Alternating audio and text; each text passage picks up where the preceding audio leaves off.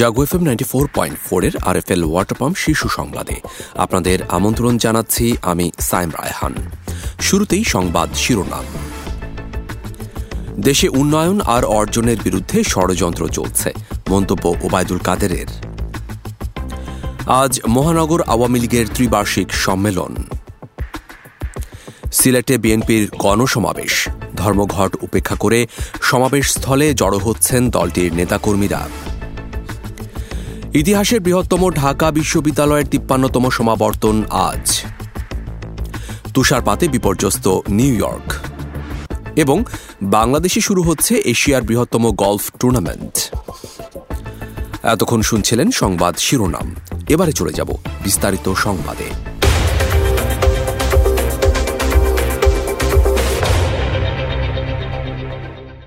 উন্নয়ন আর অর্জনের বিরুদ্ধে দেশে ষড়যন্ত্র চলছে বলে মন্তব্য করেছেন আওয়ামী লীগের সাধারণ সম্পাদক ওবায়দুল কাদের। ধানমন্ডিতে দলের ২২তম কাউন্সিল উপলক্ষে দপ্তর উপকমিটির সভায় তিনি এই মন্তব্য করেন। এ সময় কাঁচপুর সেতুর পূর্ব প্রান্তে শেখ হাসিনার নাম সম্বলিত উদ্বোধনী ফলক ভাঙচুর করা হয়েছে জানিয়ে ওবায়দুল কাদের বলেন, এ ঘটনায় মামলা করা হবে, যারাই জড়িত থাক বেরিয়ে আসবে। তিনি জানান, আওয়ামী লীগের জাতীয় কাউন্সিল হবে ঐতিহাসিক। আজকে বাংলাদেশে নতুন করে একটা ষড়যন্ত্র শুরু হয়েছে।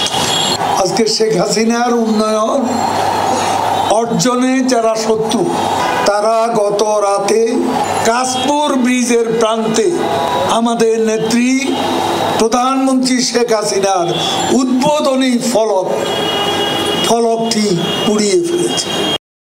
গাজীপুরের জয়দেবপুর ঐতিহাসিক রাজবাড়ী মাঠে আজ মহানগর আওয়ামী লীগের ত্রিবার্ষিক সম্মেলন অনুষ্ঠিত হবে।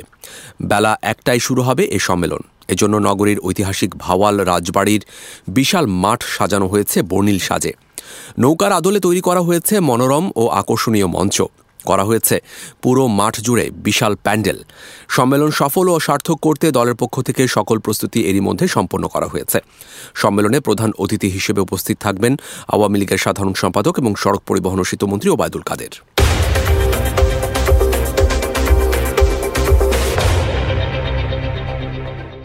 সিলেট বিভাগীয় বিএনপির গণসমাবেশ আজ শনিবার। এ উপলক্ষে গত কয়েকদিন আগে থেকে সমাবেশ স্থলে পৌঁছেছেন নেতাকর্মীরা। পরিবহন ধর্মঘট উপেক্ষা করে আশপাশের জেলাগুলো থেকে সমাবেশ স্থল আলিয়া মাদ্রাসা মাঠে জড়ো হচ্ছেন নেতাকর্মীরা। হবিগঞ্জ, সুনামগঞ্জ ও মৌলভীবাজার থেকে বৃহস্পতিবারই অনেক নেতাকর্মী সিলেটে পৌঁছান। রাতে অবস্থান করেন সমাবেশ স্থলেই। বিএনপির নেতাকর্মীরা বলছেন, পরিবহন ধর্মঘট বাধা হতে পারেনি। গণসমাবেশের প্রস্তুতি তদারকি করছেন বিএনপির স্থানীয় ও কেন্দ্রীয় নেতারা।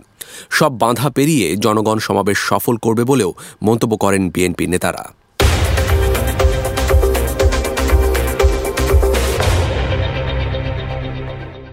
ঢাকা বিশ্ববিদ্যালয়ের ৫৩তম সমাবর্তন আজ অনুষ্ঠিত হতে যাচ্ছে। এবারের সমাবর্তনকে ঢাবির ইতিহাসের বৃহত্তম বলে জানিয়েছেন শিক্ষক শিক্ষার্থীরা।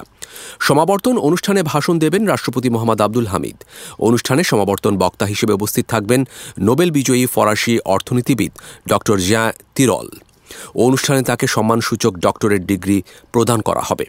ঢাবি উপাচার্য অধ্যাপক ড মোহাম্মদ আখতারুজ্জামান জানিয়েছেন, বাংলাদেশের সবচেয়ে পুরনো বিশ্ববিদ্যালয় ঢাকা বিশ্ববিদ্যালয় ক্যাম্পাসে ৩০,৩৪৮ জন স্নাতক ও গবেষকের অংশগ্রহণে উৎসবমুখর পরিবেশে ৫৩তম সমাবর্তন অনুষ্ঠিত হবে।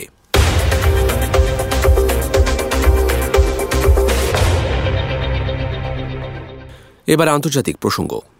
তুষারপাতে বিপর্যস্ত যুক্তরাষ্ট্রের নিউ ইয়র্কের পশ্চিমাঞ্চল। রাস্তায় বরফের স্তূপে ব্যাহত হচ্ছে যোগাযোগ। এছাড়া বাফেলো শহরে সব শিক্ষা প্রতিষ্ঠান বন্ধ রয়েছে। বেশ কয়েকটি কাউন্টিতে জারি করা হয়েছে জরুরি অবস্থা। নিউ ইয়র্কের তাপমাত্রা -ডিগ্রি সেলসিয়াসে নেমে আসায় সৃষ্টি হয়েছে ভয়াবহ ব্ল্যাক আইসের। দুর্ঘটনা এড়াতে জরুরি প্রয়োজন ছাড়া যান না চালানোর পরামর্শ দিয়েছে স্থানীয় কর্তৃপক্ষ। রাস্তাঘাটে তুষার জমে থাকায় বন্ধ হয়ে গেছে আশপাশের গুরুত্বপূর্ণ শহরগুলোর সঙ্গে যোগাযোগ ব্যবস্থা। এতে চরম বিপাকে পড়েছেন স্থানীয়রা। রাস্তা থেকে তুষার সরাতে কাজ করছেন উদ্ধারকর্মীরা।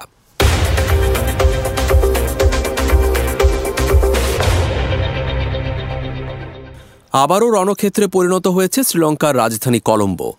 সরকার বিরোধী বিক্ষোভে নেতৃত্ব দেয়ায় দুই ছাত্রনেতাকে আটকে রাখার প্রতিবাদে ফুঁসছে কলম্বো। শুক্রবার কলম্বোয় নিরাপত্তা বাহিনী ও বিশ্ববিদ্যালয়ের ছাত্রদের মধ্যে ব্যাপক সংঘর্ষ হয়।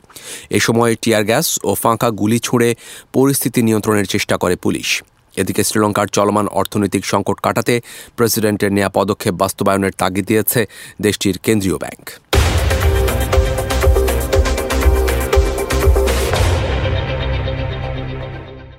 উত্তর কোরিয়ার আন্তঃমহাদেশীয় ব্যালিস্টিক ক্ষেপণাস্ত্র পরীক্ষা চালানোর কঠোর নিন্দা জানিয়েছেন জাতিসংঘ মহাসচিব অ্যান্তোনিও গুতেরেস।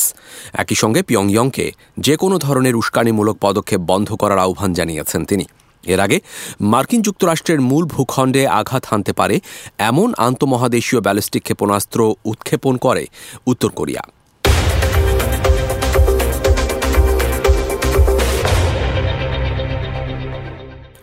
রাশিয়ার আক্রমণে ইউক্রেনের ভেঙে পড়া অবকাঠামো পুনর্নির্মাণ করতে একটি তহবিল গঠনের উদ্যোগ নিয়েছেন অস্ট্রেলিয়ার ধনকুবের অ্যান্ড্রু ফরেস্ট। এই তহবিলে ফরেস্ট ও তার স্ত্রী $50 কোটি অনুদানের ঘোষণা দিয়েছেন। সামগ্রিকভাবে এই তহবিল $2,500 কোটি হতে পারে। ইউক্রেন গ্রিন গ্রোথ ইনিশিয়েটিভ এই তহবিলের অর্থ প্রাথমিকভাবে অবকাঠামো খাতে বিনিয়োগের পরিকল্পনা করেছে। এর মধ্যে রয়েছে জ্বালানি এবং টেলিকম নেটওয়ার্কগুলো পুনর্গঠন।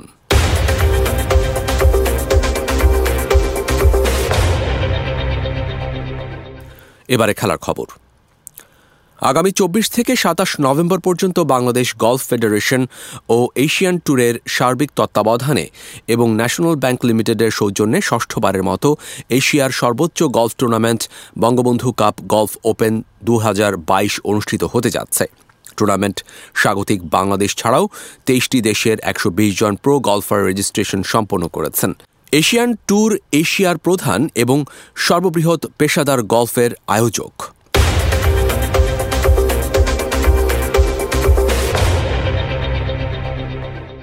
সেপ ব্ল্যাটার আর মিশেল প্লাতিনি দুর্নীতির দায়ে নিষিদ্ধ হওয়ার পর শেষ পর্যন্ত একসময় ওয়েফার সেক্রেটারি হিসেবে দায়িত্ব পালন করা জিয়ান্নি ইনফান্তিনোই নির্বাচিত হন ফিফা সভাপতি হিসেবে। ফিফা সভাপতি হিসেবে ইনফান্তিনোর 4 বছর মেয়াদ শেষ হচ্ছে আগামী বছর মার্চেই। নিয়ম অনুযায়ী আবারও নির্বাচন হবে এবং নির্বাচিত হবেন নতুন সভাপতি। 2023 সালের 16 মার্চ আফ্রিকান দেশ রুয়ান্ডার কিগ্যালিতে অনুষ্ঠিত হবে ফিফার কংগ্রেস। সেখানেই পরবর্তী 4 বছরের জন্য পুনরায় সভাপতি নির্বাচিত হতে যাচ্ছেন ইনফান্তিনো।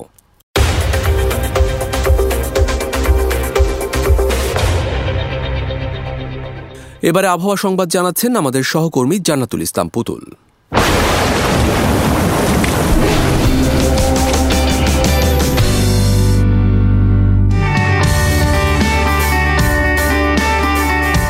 ধন্যবাদ আপনাকে। জানিয়ে দিচ্ছি আজ সকাল 9টা থেকে পরবর্তী 24 ঘন্টার আবহাওয়ার পূর্বাভাস।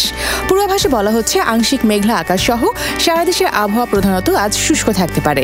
সেই সাথে ভোরের দিকে দেশের কোথাও কোথাও হালকা কুয়াশা পড়তে পারে এবং সারা দেশে রাতের তাপমাত্রা সামান্য বৃদ্ধি পেতে পারে ও দিনের তাপমাত্রা সামান্য হ্রাস পেতে পারে। আজ ঢাকায় সর্বোচ্চ তাপমাত্রা রেকর্ড করা হয়েছে 29.6 ডিগ্রি সেলসিয়াস এবং সর্বনিম্ন 18.3 ডিগ্রি সেলসিয়াস এবং কুমিল্লায় সর্বোচ্চ তাপমাত্রা 30.5 ডিগ্রি সেলসিয়াস এবং সর্বনিম্ন 15.0 ডিগ্রি সেলসিয়াস। আজ ঢাকায় সূর্যাস্ত সন্ধ্যা 5:11 এবং আগামীকাল ঢাকায় সূর্যোদয় হবে ভোর 6:17।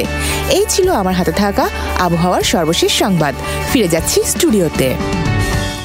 এতক্ষণ আবহাওয়া সংবাদ জানাচ্ছিলেন আমাদের সহকর্মী জান্নাতুল ইসলাম পুতুল। ধন্যবাদ আপনাকে। আরএফএল ওয়াটার পাম্প শীর্ষ সংবাদ এ পর্যন্তই। প্রতি মুহূর্তের সংবাদ, বিনোদন, খেলাধুলা ও লাইফস্টাইলের আপডেট জানতে ভিজিট করুন jagonews24.com। শুভেচ্ছা সবাইকে।